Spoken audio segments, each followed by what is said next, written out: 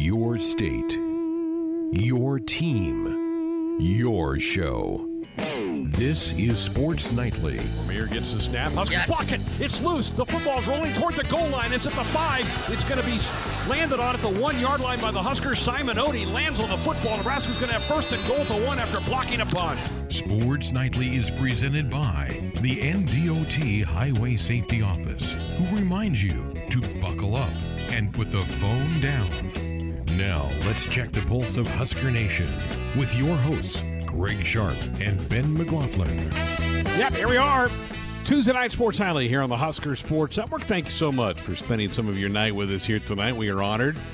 And we're going to put on a show for you. We're going to do our best to put on a show for you here tonight. Coming up here in a few minutes, we will have Dirk Chatelain of the Omaha World Herald join us. He wrote an interesting column today about why do all the big college football games in the postseason, bowl games, why do they all take place in the South? I get the weather, but maybe it's time to spread the love around a little bit because you watch these NFL playoff games, and so many of them are in northern climates like Green Bay, Kansas City, Buffalo, Pittsburgh, Seattle. But college football, no, they always play them down south. Big advantage for those teams down there, isn't it? And has been for decades. We're going to get Dirk's take on that. He wrote an interesting piece that's up at omaha.com right now. That's coming up later on in this hour. We're going to have tonight our first Husker volleyball show of the year. It's been, 13 months since we've had a volleyball show? It's about time to get Coach Cook on with John Baylor. That will be hour 2 of our program, so get your calls, comments, questions ready for the head coach. As Tim told you in the ticker, they now know they will play at 5 o'clock Central Friday and Saturday. We'll have both games here on the both matches here on the Husker Sports Network. Pre-game coverage begins at 4:30 with John Baylor and Lauren Cook West. So looking forward to that Friday at 5 for sure for the 2021 Husker volleyball season. So our first show coming up in hour number 2. It is Tuesday, so Top 10 Tuesday will be headed your way. In the top of hour number 3, we're going to have some fun with older athletes above the age of 40, because this past weekend in the NFL, you had that matchup between Brady and Breeze, two 40-plus-year-old quarterbacks in the New Orleans-Tampa Bay game. So we'll see what's happening. We'll put together our list, see what Ben and Tim have for that. It's going to be fun to jump into that coming up in the third hour. We're also going to hear about men's gymnastics for the Cornhuskers. That season begins this weekend at the Devaney Center. Chuck Chmelka will join us to talk about this year's Husker team. The women's got their season underway last week against Illinois. Did not have a very good performance. See what the men have in store for their season. So we're looking forward to hearing from Coach Chmelka coming up in hour number 3. And as always, phone lines are open and available for you at 531-500-4686. That also doubles up as our U.S. Cellular text line. U.S. Cellular, proud to be the official wireless sponsor of the Huskers. U.S. Cellular, connecting Husker Nation. Let's start first with the Husker women's game this afternoon. Huskers come up short 76-71 to Minnesota. The Gophers were absolutely on fire from three-point range as they made 15 threes. They were 15 of 32 from three-point range. Were the Gopher women today. Nebraska just went ice cold, missed their first 14 shots of the fourth quarter after Nebraska led pretty much the entire game. But went ice cold to start the fourth quarter. Ended up going 2 of 18 in the fourth quarter, and they dropped one 76-71. So as the wacky world of college basketball, you can be going in a good direction, and then you drop a game to a team that, on paper, you're favored to beat. They're 2-7 was Minnesota coming into that game. But when you go ice cold and somebody lights it up from outside like Minnesota did, you're going to drop a game. So the momentum halted for Amy Williams' squad with the loss today to the Gophers. They're now 7-5 on the year, and they have now 6 days off. They don't play again until next Monday night. But tough one for them to drop in at the PBA earlier today. Ben McLaughlin, it's so tough. You win some games over ranked teams, and it's human nature, right, to relax a little bit. You don't play a team with a number by the side of their name, so they're not ranked. You see their record. Coaches can pound in your head during the scouting report. Hey, this team can beat you. And Minnesota played Maryland a pretty competitive game over the weekend, so they're not a bad basketball team. But, man, somebody makes 15 threes on you, you're going to be tough to beat anybody. Yeah, I mean, you run into these nights sometimes, and, it's frustrating as a coach, as you said, because the message, right, cliche, nameless, faceless opponent. But, sometimes you just can't throw it in the ocean. That's definitely what it sounded like happened there in the fourth quarter. And, again, a competitive conference like the Big Ten is, you're going to have some of these games that just don't go your way. And, a learning lesson for sure for them. They had been riding high, even going back to that trip, to Michigan, playing really well against both Michigan schools, losing a tough one against the Wolverines. A lot of talk if the women should be in ranked consideration. They were receiving votes in the polls this week. Kate Kane, Big Ten Player of the Week. There was a lot going right for the team, and that's typically when a letdown happens. And unfortunately for the team, they tripped up today against Minnesota, and you hope that they can just get right back on the horse and pick up where they left off before today's game. Yeah, it's just, it's tough to keep momentum going. That's when you can string together wins in league play, you really jump up. And I know that this team, and it was mentioned yesterday on the program, that they were hitting a stretch of teams that were not ranked, were not even above 500 record-wise, starting with the Gophers today. But you can't relax. It's just there's not that much of a difference when you get into league play with teams, so you better bring it every day. And hey, you wonder a little bit about whether the legs went out for Nebraska a little bit. When you go 2 of 18 and a quarter, and they've been playing a 7-person rotation. You played on Saturday against Ohio State. You come back 3 days later, maybe your legs just kind of gave out. And I know that team's going to start getting some people back from injuries as they move forward. And actually, one of their incoming freshmen, Ben, this is a really interesting story. One of their incoming freshmen is a young lady from Minnesota. It is Kendall Colley, who is – the state of Minnesota is not playing high school basketball right now because of COVID. So she just said, I'm going to come to semester. I'm going to come early, like a lot of the football players do. I'm going to come early. She's going to start dressing for this team. This is a free year for the basketball teams. Doesn't matter. She's still going to be a freshman next year. She's obviously hadn't been in a practice yet. It's going to take her some time, but they're going to have some practices now between now and Monday. But she was a really highly thought of player, a top 50 player by ESPN coming out of her junior year. She's 6'2", and she's going to start playing for this team. So Nebraska and a couple other people in the Big Ten have started to do that as well. Take advantage of that. Get them here and let's go. Imagine that, right? I mean, imagine what that must feel like getting ready to play your last season, have that be canceled. And there's not the bridge program. There's not the weight training. There's not that, this is what school's going to be like. This is your orientation. You're showing up and you're putting on a jersey and you're sitting on the bench. I mean, I'm imagining just the circus of emotions that must feel like for any sport going from the high school to the college level. I mean, there is literally no acclimation period at all to what this thing's about. As you know, and as our listeners know, I always love asking the seniors, was there a moment in your career early on where you thought, I'm not cut out for this. This is just something I can't do.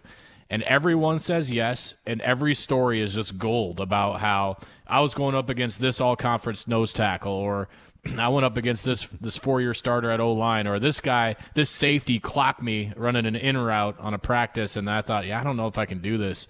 Every single one has that story, but every single one is against their own team. I mean, obviously in this situation, she's going to practice before she gets on the floor. It's not like she's going to go start a bunch of games, but that grooming period, that dip your toe in the water, so to speak, of what the next level is going to be like is so important. And most of those stories are just such absolute gold. I can't ever recall a situation like this happening. I mean, it's almost like, like I remember, and I don't know why this just popped in my head, but remember Brandon Finnegan pitched in the College World Series for TCU, and like a month later, he's pitching for the Royals in the World Series. I mean, that's almost what it's like. I mean, you're going to face high school talent, and now you're going to face, some of the toughest teams in America in college. For him, he was going up pitching against college kids to go pitching in the World Series. I mean, it's just crazy sometimes how this works out. Showing up. I'm imagining her just showing up and putting on that uniform for the first time. What that must feel like. That's just a crazy scenario. Kendall was the number 9 wing in the nation, according to ESPN. So this is a really talented player being added to the Husker roster. And incidentally, Nebraska played Minnesota today. The Gophers have a player doing the same thing. They had a young lady who was playing prep ball in Minnesota, or hoping to, her senior year. Again, they're not playing high school basketball in Minnesota because of the pandemic. And so she joined the Gophers 2 weeks ago. She's already played a game. She played again today against Nebraska. So now Kendall Colley expected to start working out with the Huskers in their next practice and try to get herself ready. She is a childhood friend of Kennedy Orr. Who's Kennedy Orr, you say? Kennedy Orr is an early enrollee to John Cook's volleyball program. So she's here. She's not going to compete with the Huskers this spring, but she's here. She was the Gatorade Volleyball Player of the Year in the state of Minnesota. So Kennedy and Kendall know each other, and now they're both in Nebraska. But Kendall is going to start playing right away. Kennedy's going to wait and make her debut with Husker volleyball next fall. So this is crazy times, but I can't blame these high school athletes. If you're in a state, and I saw a notification today, remember the state of California did not play high school football in the fall. They pushed it off to the spring. Now one of their associations, and they have several associations out of the state of California because it's so big, that came out today and says, we're not playing football in the spring. We're not going to do it. So those kids missed an entire year of football. That's why I'm so grateful that the high school association here in Nebraska held in there, and they got their games in, and all the fall sports were completed. It wasn't easy. There were some cancellations along the line. Currently, we're still getting basketball and wrestling, and I know swimming's underway in the state of Nebraska, so I'm so grateful for that. But this is so bizarre. But I know there are several players. Matt Coatney kind of alerted me to this a couple of days ago, that there are going to be several players in Big Ten women's play that are playing, started to play right now with their teams. It's just a really bizarre thing that's happening. We are expected to talk tomorrow night, Ben. I'm excited about this, to the head football coach. Slated to be with us tomorrow is Scott Frost. We've not talked to the coach since after that, the post-game interview that we had after the Rutgers game, so that's a month ago. And there's a lot, right? There's a lot that has changed. You've got a lot of guys who have announced they're coming back. You've had some departures for the program, unfortunately, but you picked up a couple of transfers. So I'm excited to hear from him tomorrow night. I don't know if you caught today, Ben, on social media, more and more of those incoming players are landing in Omaha and coming to Lincoln and starting to get ready for the semester, which begins at UNL on Monday. Yeah, absolutely. It's great that they're here. It's great that they can finally get going, and a little boost to the program's never a bad thing. Positive mojo, welcome in some new players, and hopefully get them on board to what this season's going to be like and what it's like being a Husker, and taking the role in which that freshmen typically have of learning and being a sponge, and hopefully being patient with the process and becoming valuable members to this team, because this is a really important class. This is a really, really crucial class for this staff, and they need some of these players to pan out and develop rather quickly to get in and help this team. Now, this is masked a little bit because of how many guys came back, specifically on the defensive side of the ball. I think the sense of urgency is probably ratcheted a few notches if 3 or 4 of those guys decide to move on.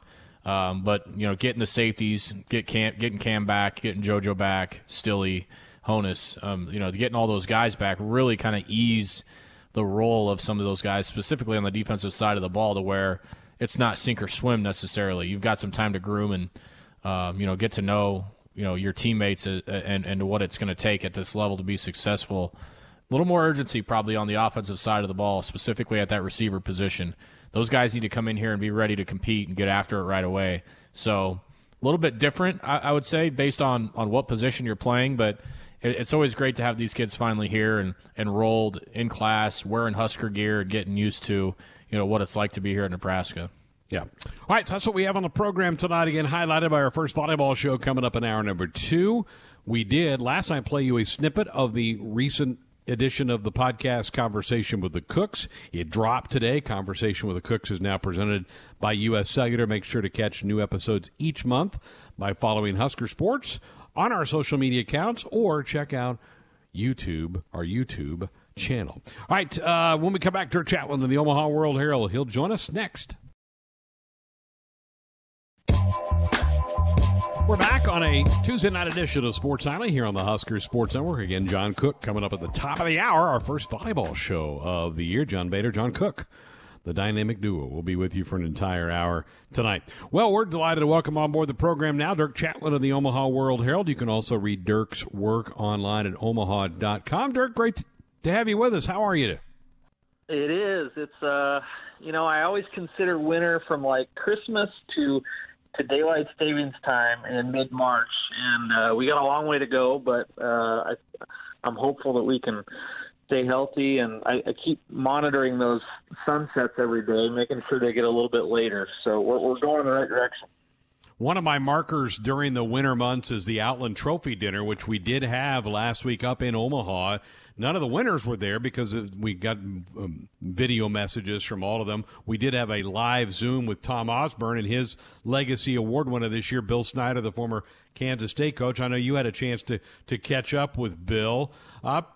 Your thoughts about what did you learn anything new from Bill? It's kind of hard sometimes. Bill's not the best talker in the world, but what did you learn, and your thoughts about him being named the Osborne Legacy Award winner? Well, I guess what really stands out to me, first of all, is those guys have become good friends over the last 20 years. They really share a passion for mentoring, and I think they always admired each other. But what really stands out about those two guys is just how differently they did it. I mean, I think depending on who you asked, I think some would say, in fact, I've read some people that say that Bill Snyder is the greatest football coach of all time, and based upon what he did at Kansas State. And yet, a lot of people will say the same thing about Tom Osborne, and they did it in such different ways. I mean, Bill Snyder never had a top 5 team, let alone a national champion. And obviously Osborne took over a very different situation. So I asked Tom last week when I talked to him, I said, have you ever wondered what it would be like to just go in and start over, basically have to build from the ground up, because you never had that opportunity. And he said, well, I think it would be really hard. It's a very different situation, just 120 miles down the road. And I think the fact that they did it so differently probably enhanced their admiration for each other. Bill Snyder never beat Tom Osborne, but I think Osborne really thought highly of how Snyder built that thing really from nothing. I mean, you know the story as well as anybody, Greg. I mean, it's Kansas State was basically left for dead in 1989, and Snyder built it all the way to a national powerhouse, and then he retired, and then he came back and did it again. So, and that's the other part of this, not to get on too much of a tangent, but I'm sure Tom Osborne watched what Bill Snyder did the second time, and must have thought, I could do that. I could do that at Nebraska. And I think a part of Tom will always sort of regret that he walked away as early as he did. Yeah, you go back and you know there were promises made to Frank Solich, and I think that factored into Tom's decision to walk. But you're right. There's got to be days that he wakes up and goes, I had some game left in me, right? I had some time left in me to keep Nebraska rolling along there in the late 90s. I've always been struck, Dirk, and I'm getting way off topic here. I hope you're okay with that, rolling with this a little bit here. But, you look at those programs in the late 90s that were so good, and Nebraska, Tennessee, and Florida State are 3 of them that come to mind, and they are all trying to find their way back to the mountaintop, aren't they, in college football right now? Yeah, and I would throw Miami into there too. I mean, yeah. I had a column last week where Miami hasn't finished top 10 since 2003, which is just stunning to me. Probably more stunning than the struggles of Tennessee and Nebraska. And I guess the lesson there is that nobody can do it forever, and as established as you think some of these programs are right now, whether it's Ohio State or Alabama. Or Oklahoma, it's hard to do it decade after decade after decade, and it really depends on, having a coaching staff that knows what it's doing and having an identity and not running into NCAA issues and all sorts of other factors. But it's, I guess the one point of hope, or I guess there's more than one point of hope, but But certainly one from a Nebraska perspective is that some really high-profile programs have gone through, the struggles that Nebraska has. I mean, it's, LSU's done it, Texas has done it, Notre Dame's done it. And I think the hope is that if Nebraska continues to care as much as they do and commit as fully as they do, that this thing is going to come back. It's just a matter of time. But man, it's been a long 20 years, just as it has at Miami and Tennessee and Florida State. I mean, those three programs in particular, Miami and Florida State and Nebraska, I mean, in the 80s and 90s, what they did was just phenomenal. I still marvel at Bobby Bowden's top 5 streak, where they finished top 5, I think, every year from 1987 to 2000 or something like that. I mean, it was just almost impossible what Bobby Bowden did. And I think, that the hope is that, again, if you keep caring about it, eventually, it's going to kind of swing in your direction. Yeah.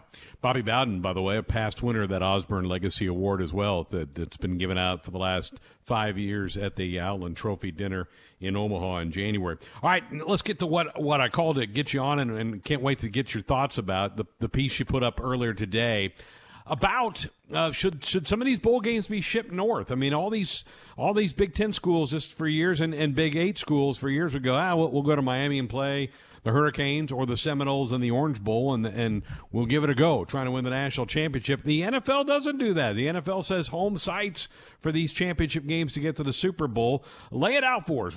What'd you come up with? What was your thought process about putting that piece together? Well, the spark really is realizing where these NFC and AFC playoff games continue to be. Most of the best teams in the NFL this year were in very cold weather places. Buffalo, Kansas City, Green Bay, Pittsburgh, Cleveland. We could keep going, and the NFL has no problem at all putting playoff games in those places in the middle of January, on sometimes on a Saturday or a Sunday night when the wind chill can be less than 0 degrees. We can all mention some of our favorites over the years, including the Chiefs Patriots from just a couple of years ago when Rex Burkhead scored a really critical touchdown late in the game. That was a 0 degree night down in Kansas City, and there's been all sorts of them like that. I mean, Lambeau Field is always a scary place to play this time of year because you don't know what you're going to get, and yet it just sort of becomes part of the NFL legend. It's like it's part of the obstacle course to get to the Super Bowl, and yet college football, in contrast, runs away from those environments as much as possible. And it's the Big Ten won't even hold an outdoor conference championship game, let alone try to persuade the college football power brokers to bring a semifinal up to the north, where you might get Alabama or Georgia or Oklahoma, on a 20-degree night outdoors. The Big Ten doesn't even ask. And I think it just bothers me because I look at what the Big Ten, for instance, did this past year to try to get Ohio State on an equal playing field with Alabama and try to get them into the playoff. And they compromised Big Ten rules. They did all sorts of things to bend over backward to give themselves a chance to compete nationally. And I think maybe the best chance for them to compete nationally is just to try to shift the geography of the whole thing. I mean, it's maybe you don't expand the playoff and have quarterfinals at campus sites, which I think is a real would be a good option. Maybe you just bring the semifinals north every other year, or one of the semifinals. Play it outdoors, play it at Soldier Field, play it at Lambeau Field, play it at Cleveland, whatever. Pick your spot. It doesn't matter. I think the thing is to try to get some of those southern schools out of their comfort zone a little bit. I think it's really a lot to ask a school like Wisconsin, for instance, where you got to play November games in sub-freezing temperatures. I think it's a lot to ask a program like that to build to win outdoors in November, and at the same time build a program that's capable of beating Alabama or Clemson indoors in January. I think those are two very, very different things, and I think people like Tom Osborne and Barry Switzer would agree with me on that. where I think if at least there was an option for bringing some of those Southern schools up north for bowl games or in the postseason, I think you stand a much better chance of winning. And if that's really the Big Ten's goal to win, I would start there. That's a pretty simple solution. But I get the sense that nobody in college football really wants to rock the boat. Everybody likes to go on these December and January vacations down to Florida and California, and that's been going back 50 years now. Yeah, and I think I could see some of the Southern schools say, okay, we'll come north, but we're going to play where the Vikings play. We're going to play where the Lions play, right? But that doesn't mix it. I think it's a true test of a champion. Can you handle and can your team adapt to different elements? I love your take on that. And I know that Nebraska coaches for years have always told kids in the South, I know it's going to be cold playing some games here in November, but look at the NFL. You're going to have to play in Green Bay and Buffalo and New York and go on and on and on. There's more of them that play in colder climates than warmer climates. I'm not sure that how well that works on the recruiting trail. To play devil's advocate, Kurt Warner this week, I saw his comments, Dirk, where he was like, he thinks the NFL ought to move the playoffs all indoors. I think that's ludicrous to take that away from those home stadiums. Oh, I think the NFL playoffs without Lambeau Field and Soldier Field and Arrowhead Stadium would be a much less appealing product. Yep. I think it's really a lot of fun to see some of these games in difficult environments. It was fun to see it back in Buffalo after 25 years gone, and so I would hate to see the NFL do that. One more point, and this is going to come across as patronizing to some of the locals, but how many more national championships would Tom Osborne have won had the occasional Orange Bowl been, up north at Arrowhead or Soldier Field or someplace like that? I mean, you really think Miami and Bernie Kosar was going to come up here and beat the Scoring Explosion in 1983? I don't think so. So, it's just something to chew on. And if the Big Ten is going to bend over backward in so many other ways to compete with Southern schools, it seems like this might be the easiest solution on the board. Great point. Well, are you ready for some volleyball in January, February, March? We're about ready to jump into that here Friday. Can you believe that we went a calendar year without Nebraska volleyball and the impact that has, culturally on our local, just the conversations and not to mention the, having people in the arena, but it's just, I can't believe it has been that long. And I think I sort of use the metaphor that Husker volleyball is kind of like the vaccine for a weary fan base. And I really do think it's going to give people a jolt of enthusiasm to watch this team get back out there. And obviously it helps that they're a national championship contender again. No doubt. And hopefully that Final Four gets locked in Omaha. It sounds like it's going to be. So hopefully that's the case in April for that. Dirk, great stuff. I really enjoyed the piece today. Thanks for coming on. Always good to catch up. And let's hope for some much better fan-friendly 2021 than what we had in 2020. Absolutely. Thanks for having me on, Greg. This is the Nebraska Volleyball Radio Show, right here on the Husker Sports Network. Lexi's son. Will she serve Turner? Yes, she will. Perfect pass. Set left to Bird. Block back! Set point, Big Red! Nebraska wins the third! 32-30! How sweet it is! Just sweet with another big block! Nebraska 32! Missouri 30! Wow! With Husker head volleyball coach John Cook. Line drive serve, bad pass, right side. Hollingsworth swings, Doug. Nebraska volleyball, the set to the middle. Stivrich, kaboom! Woohoo! 21-15 all Nebraska. The Nebraska Radio Volleyball Show is presented by Sartor Heyman Jewelers, your Husker jewelry headquarters. Sartor Heyman, the official jeweler of Husker Athletics at sartorheyman.com. Now here's your host of the Nebraska Volleyball Show, John Baylor. That'll take you back. Fond memories. Greetings, Nebraska. Hello. Happy Tuesday night. They are back. The 5-time national champions are back. Friday night, Bloomington, Indiana, 5 p.m. start. We take to the HSN airwaves at 4:30. And then round 2 against Indiana, the rematch. Same time, 5 o'clock on Saturday. Airtime at 4:30. The Big Red is back. And all 6 starters are back from a team that played, pull out the calendar, 13 months ago. 13 months. And now for the first time ever, spring volleyball when it really counts, with a late April Final Four scheduled for the Big O in Omaha. I'm your host, John Baylor. Well, he's starting his 21st season, belatedly, but we pulled him out of the woods of Wyoming. He came back, and he's got a good bunch, ranked number 5 preseason. Say hello again to longtime head coach John Cook. Coach, good evening. JB, it just feels like we just left off. Right. You're just leaving Madison right now, a little down. Yeah. Boom, 13 months later, you're ready to go. Yeah. So Lindsay, they gave me all this equipment to do this broadcast or radio. With COVID, we're not in the studio, and I thought Lindsay was talking about for the post-game radio show this weekend, and I'm in the middle of practice. She goes, "Have you fired up all that stuff?" Yeah. I go, "What are you talking about?" She goes, "You have radio tonight." I go, "What?"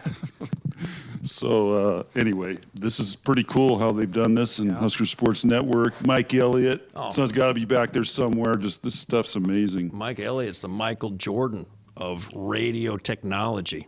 He's the Larry. He's the Larry of radio technology. The guy you can be anywhere. I mean, you do have to be somewhere. He can't allow you to be sort of conceptual and know. You have to be in one location, but we can do whatever we're doing. But we got to dust off the cobwebs, Coach. It's been a while. Yeah, I had to learn how to coach again, and be interesting to see for a match. It's going to be just different with no fans and just playing 2 teams. So I'm just going to pretend like it's a practice. Are the players, you think, ready to play a match, or you think they need a few more months of practice? I think they're pretty fired up to play. So they seem pretty excited. All of a sudden, I noticed there was a whole nother level of excitement this week in practice. Just like a bounce in their steps. They were excited and high energy and yeah. Other than the volunteer assistants, the guys that help you out, pretty much they're just staring through the net at their own teammates now for 13 months. So they got to be excited. Yeah, it's been as a coach, you love the development and that time to spend, and we've done some cool things. So it'll be interesting to see how much of that transfers when we play. But it's been a grind up to this point. But I think for the players, they would rather play than practice. So that's the bottom line. Now let's get over some of the quirky elements that attach themselves to a unique spring season. My understanding is the Ivy League is not playing this year, so we won't see Harvard in the first round like we saw about 4 years ago. That was kind of rugged. Also, the Big West is not playing this spring, so no Hawaii this spring. Right. But everyone else is playing, correct? Although a lot of them are starting after the Big Ten, correct? Yeah, there was the ACC, which is Louisville, Notre Dame, Florida State. That conference played, 6, 8 matches. The Big 12 played 8, 10, 12 matches. So they'll be starting later, but we'll have a spring season. Creighton up the road didn't play in the fall, but they're only playing just a handful of Big East games, so they have to find non-conference games, which has got to be really tough. Of course, the Big Ten has a 22-match schedule, and I just read today Pac-12 is doing the same thing, but your alma mater, Stanford, is hosting the first 2 weekends and had to cancel already those 4 matches because Santa Clara County isn't letting them have events yet. So they've had to cancel their first 4 games and before they even start. So it just depends on where you are in the country and what conference you're in. And, some of these conferences are allowing fans. The Big Ten is very tight, no fans. I've heard several schools, including Wisconsin, aren't even letting our players' parents in. It's only the parents of the players on their team. So I think there's a couple of their schools doing that as well. So to clarify, when you say no fans, that's a Big Ten conference directive? And correct. How about families of players? Are they allowed in the Devaney? So the only people in the Vanny are going to be the four. Each player gets 4 people on their pass list, kind of, and they're going to set them in pods around the Devaney Center. I think just the only outside people coming in are the refs. I think our grad guys are going to do the balls and wipe the floor, and they're just really not keeping people, not letting anybody in there. Any chance that can be revisited, or you think that's going to stand for the full season? Based on history of the Big Ten through this and what they did with football and what they're doing with basketball, I would say they're slow to change. So I don't anticipate it. I think the interesting thing is going to be, just looking at our men's basketball team, some of the other basketball teams in the conference. How many games they've had to cancel. The interesting thing is going to be how many cancellations do we have, and how many matches will we get to play. So that's going to be the story each week, I think.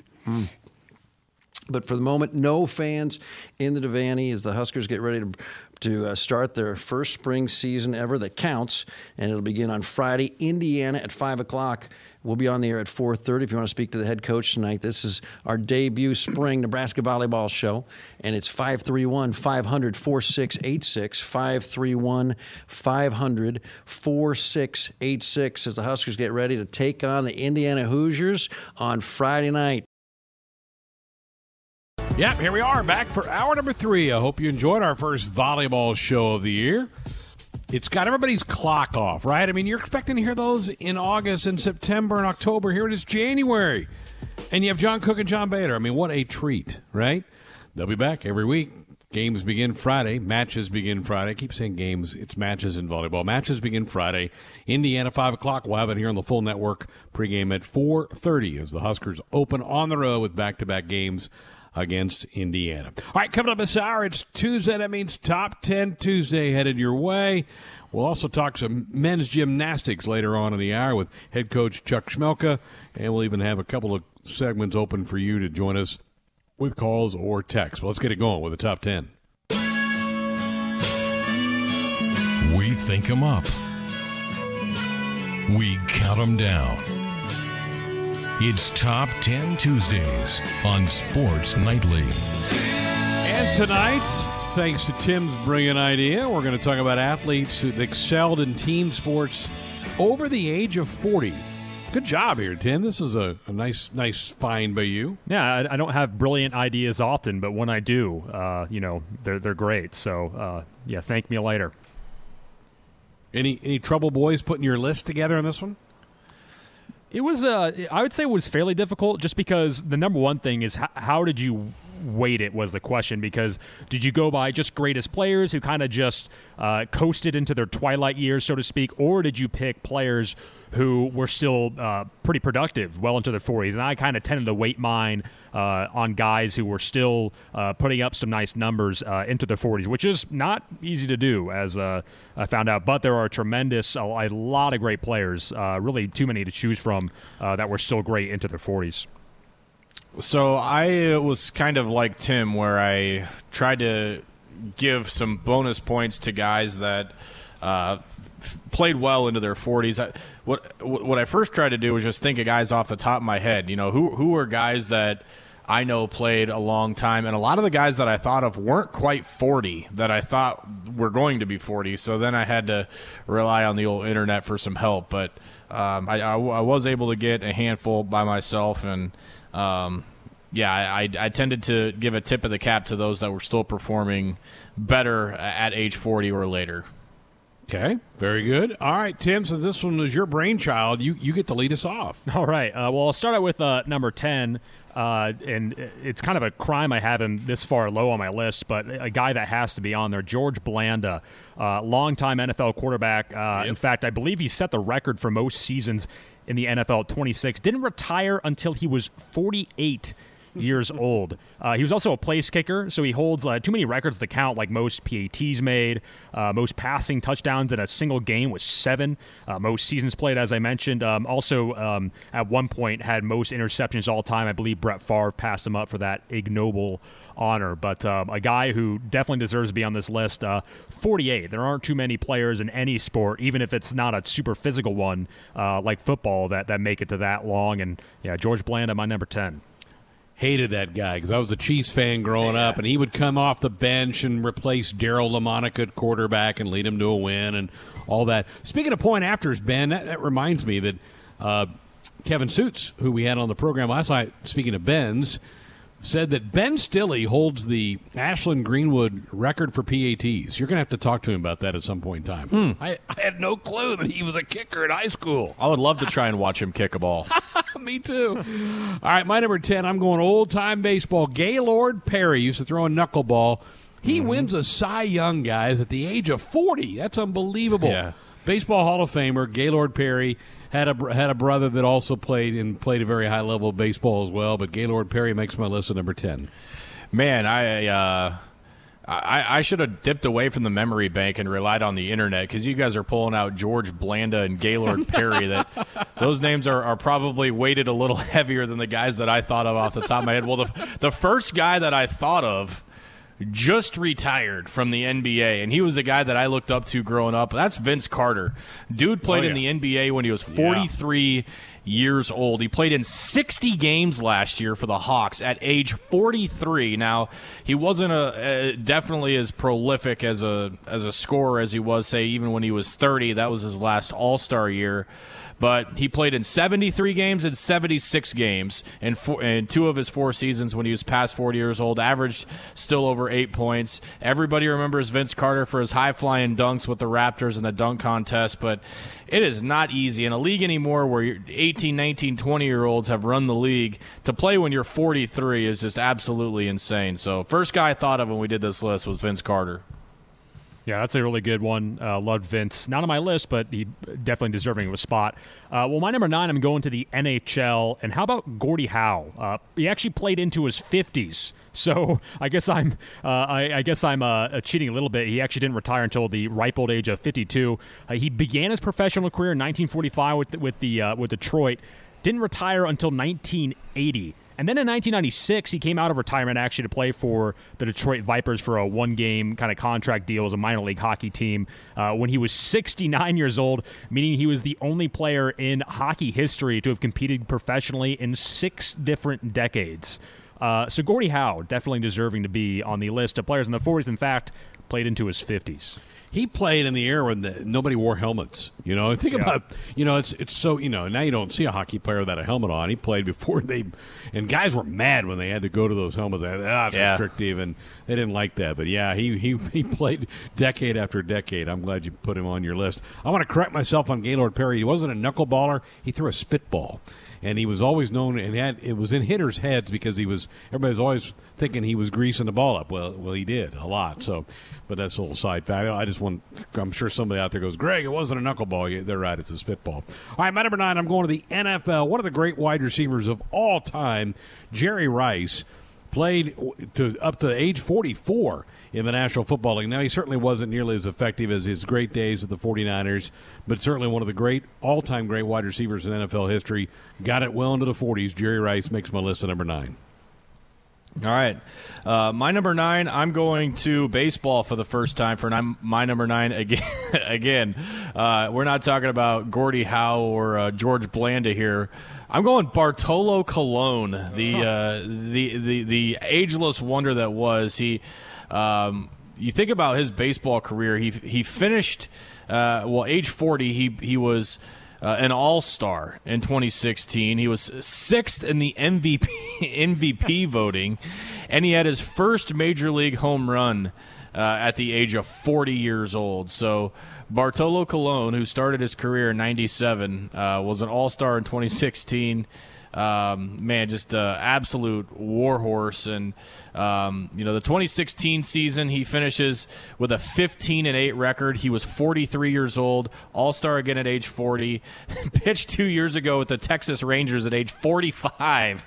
Dude was just an absolute animal. And, you're an all-star twice after the age of 40 and make it to 45 pitching in the major leagues.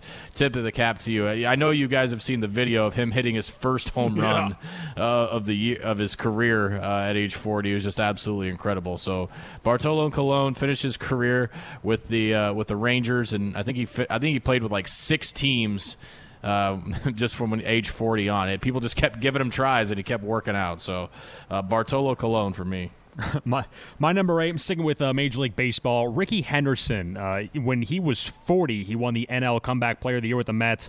And then in 2001, when he was 43, he broke 3 all-time records for most walks drawn, most runs, and most games played in left field. So the dude was an absolute Iron Man. Another one of those fun things. He started his career in 1979 with the Oakland A's, and then did not retire until 2003 with the Los Angeles Dodgers. So talk about longevity. That's incredible. Of course, a guy who kind of fits both on that metric of not only was a great player in his prime, but was continuing to be a great player into his 40s. So Ricky Henderson, my number 8.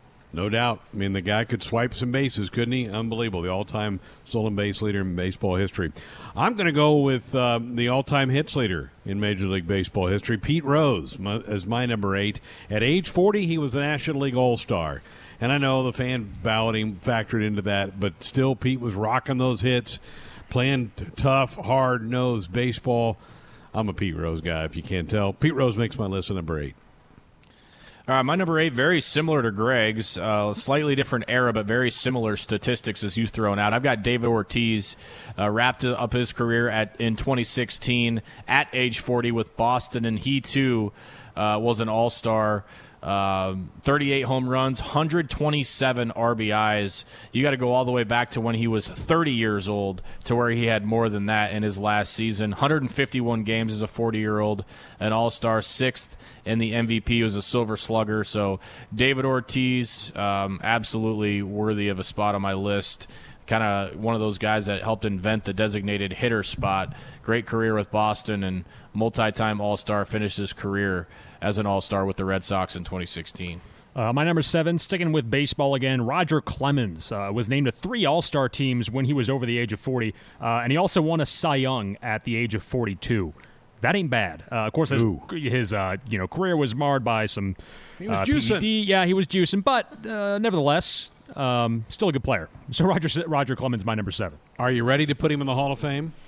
Yeah. Look, I think that I like that you put him in there. Maybe you put an asterisk and say, hey, listen, he was doing PEDs, but it's not like if I was juicing, I'd be all of a sudden be an amazing baseball player. You still have to have the talent. You still got to be able to throw the ball, hit the ball, see the ball. I would put him in the Hall, but put an asterisk by his name. Yeah, very good.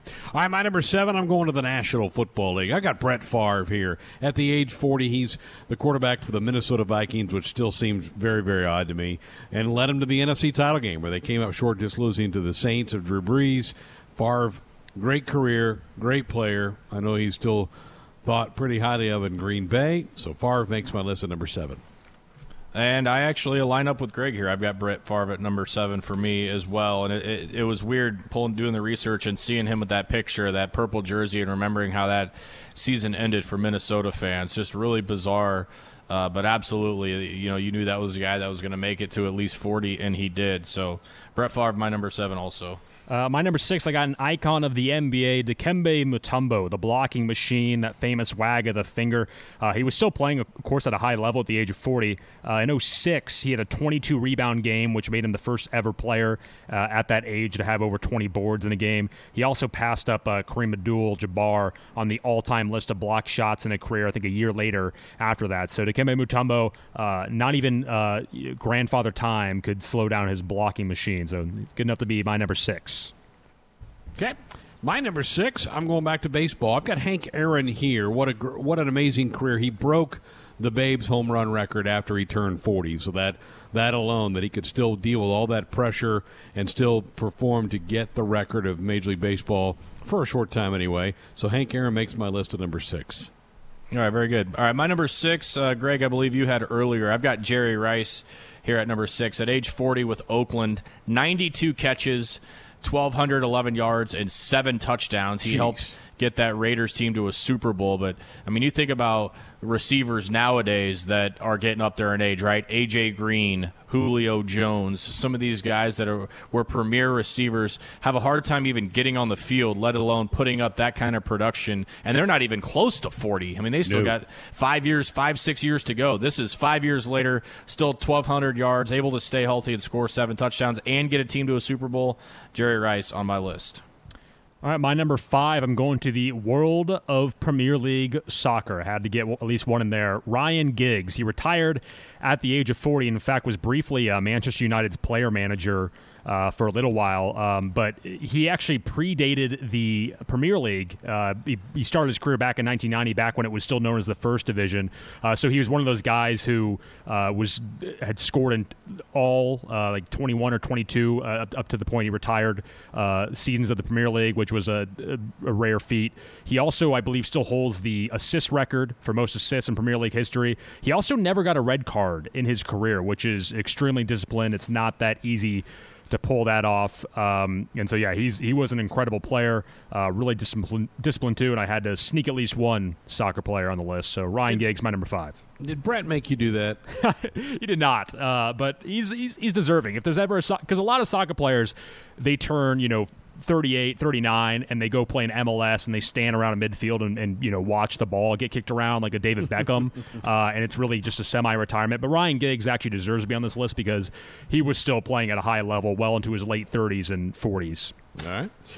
My number 5 his name was mentioned. He wasn't mentioned as an entry, but his name was mentioned, and that's Kareem Abdul-Jabbar. He played until the age of 42. The big sky hook, the goggles, the whole thing. What an NBA career he had, and he's put up an awful lot of points and records. Some have been broken by now, but he certainly was the big man of his era. So Kareem makes my list at number 5. All right, my number 5 was mentioned earlier by Tim. I've got Gordie Howe.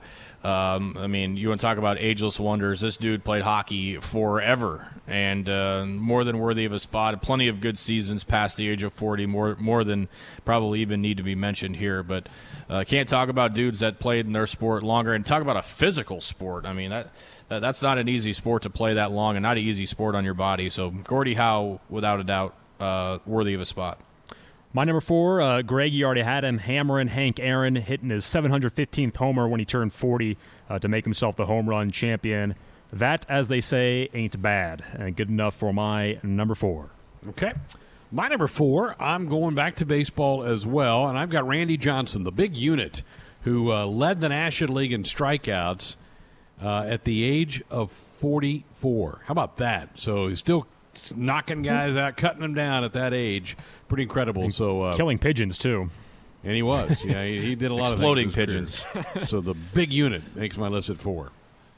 Second time I've copied Greg. Randy Johnson here at number 4 for me as well. How about his age 40, 16 wins? He was an all-star, 35 starts, 290 strikeouts to 44 walks. Had an ERA of 2.60. I mean, that's unheard of. 4 complete games, 2 shutouts, an 8.4 WAR that year for the Diamondbacks. I mean, the numbers are just dumb for Randy Johnson that year, and he obviously pitched well past that too. But the magic number 40, pretty incredible for Randy Johnson.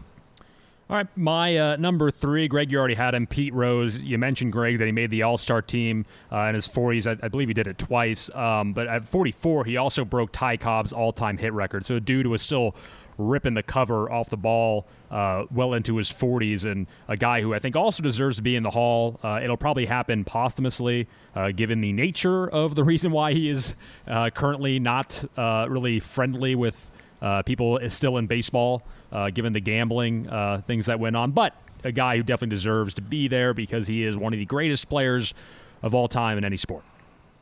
All right, very good. My number 3 is kind of in the same line as my number 4, and I've got Nolan Ryan here. He led the league in strikeouts after the age 40 as well. 7 career no-hitters, and he just kept mowing guys down. One of the fun things, there's a video of he threw at a hitter or something, and this young guy comes charging the mound, and Nolan's in his 40s, and he takes the guy down, knocks this young kid to the ground. Loved his spunk, his fight. 5,714 career strikeouts. Pretty amazing. I've got Nolan Ryan at number 3.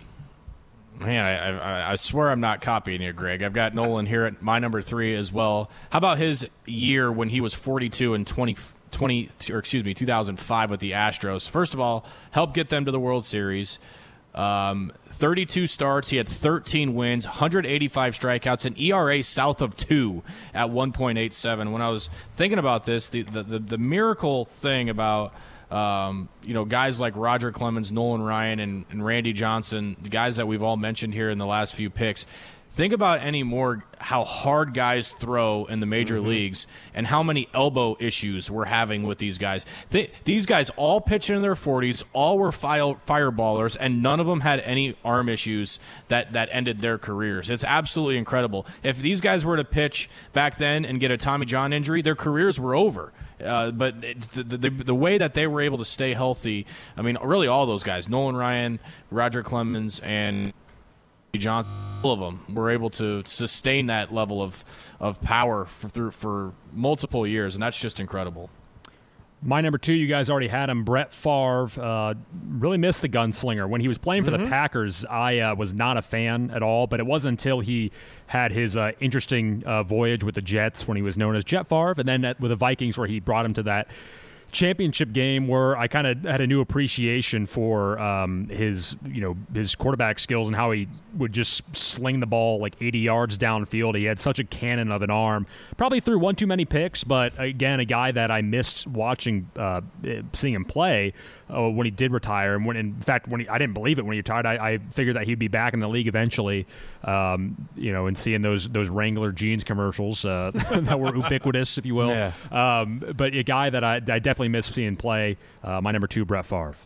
All right, my number 2 is another NFL quarterback, and that is Tom Brady, who won a Super Bowl at the age of 41, still has a chance to win one here at the age of 43. The most Super Bowl rings of any quarterback in National Football League history. Tom Brady is my number 2. Just number 2. Wow, a little low. Hey, you take it easy there, bud. My number 2, mentioned by both of you, Hammer and Hank here for number 2 for me. My number 1, you guys might be able to guess. TB12, Tampa Bay, Tampa Tom, Tom Brady. My number 1 goes without saying, the best that ever was or ever will be, and he's still going. I would not be surprised if he breaks George Blanda's record for most seasons played. He's gonna keep going until he drops dead. It's probably that weird diet he does where he doesn't eat tomatoes or whatever it is. I don't know what kind of voodoo magic Tom Brady has that's kept him going, but I don't want it to stop. He's going to keep going, and you can put it in stone. The Bucs are going to win it all this year. Put it in stone. Yeah, I'm not buying that. I think they go down in flames Sunday. But all right, my number 1, I've got Barry Bonds here. He wins the MVP at the age of 40. He played his best baseball at the end of the career, and yes, he was getting help with enhancement drugs, but he was the best baseball player of the last quarter century. And so from that standpoint alone, I put him at number 1. I knew he was going to be your number 1. I didn't touch him because I'll let you wear the bullets from everybody on this one, Sharpie. I'll take the layup and take Tom Brady. And to be honest with you, he wouldn't have been my number 1 had he not had the season he did with Tampa Bay. I know it's going to come to an end this week. Sorry, Tim. Green Bay is going to take it to another guy that might make it to 40 and Aaron Rodgers. But to come into a new place and do that with a new roster, granted he has probably the best receiving core in football to help him with Mike Evans and Chris Godwin, and you go sign Antonio Brown, Rob Gronkowski, and a career year, by the way, for Ronald Jones at running back. And a good defense. To all that aside, he was still able to get Tampa Bay where they are. So as much as I hate doing that to Tim to stroke his ego, Tom Brady, my number 1. It felt good to admit that, right? Right, Ben? Yeah, I mean, how old is Patrick Mahomes? How many more years we got until he's 40? Like 16. You better enjoy this while you got it. If he runs any more option plays, he might not make it to 15. 15 more years. Sure thing. Long time. All right, there you go. There's our list. Top 10 performers in team sports over the age of 40. That was a pretty star-studded list. I was shocked there were that many that jumped out, and there were a lot more that we didn't get to on that list. Welcome back, Sports Nightly, here on a Tuesday night. Greg Sharp with you. Coming up this weekend, the Husker men's gymnastics team will get their season underway as they host Michigan at the Devaney Center Sunday at 12:30. And delighted to be joined now on the program by Chuck Chmelka Man, it's been a long, winding road to get to this, hasn't it, Coach? How the heck are you? I'm doing fine. Yes, it has been a long time. Good to hear from you.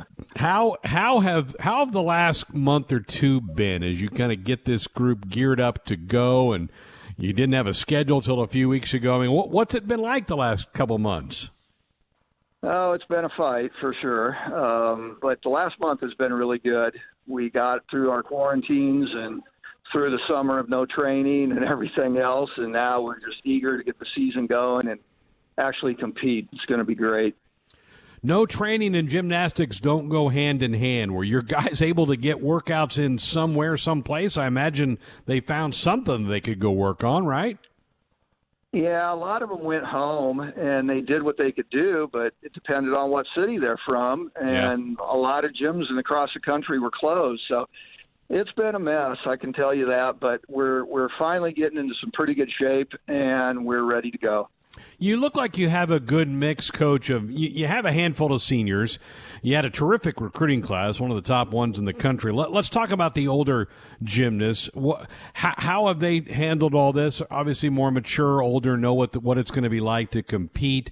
What about that older group? And give us some names of guys that you're going to rely on here this season.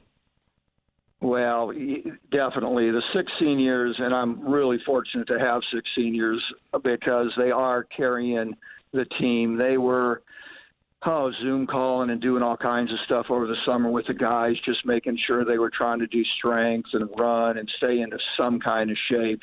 But we have Jake Bonet and Griffin Keeler, who are 2 of the top gymnasts in the country. Jonathan Skripnik's great on a couple events. Zach Peters is a solid floor vault guy for us and a team captain.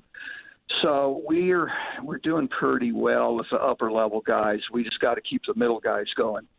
And I mentioned you had one of the best recruiting classes in the country. How have those young guys gotten themselves integrated in college gymnastics?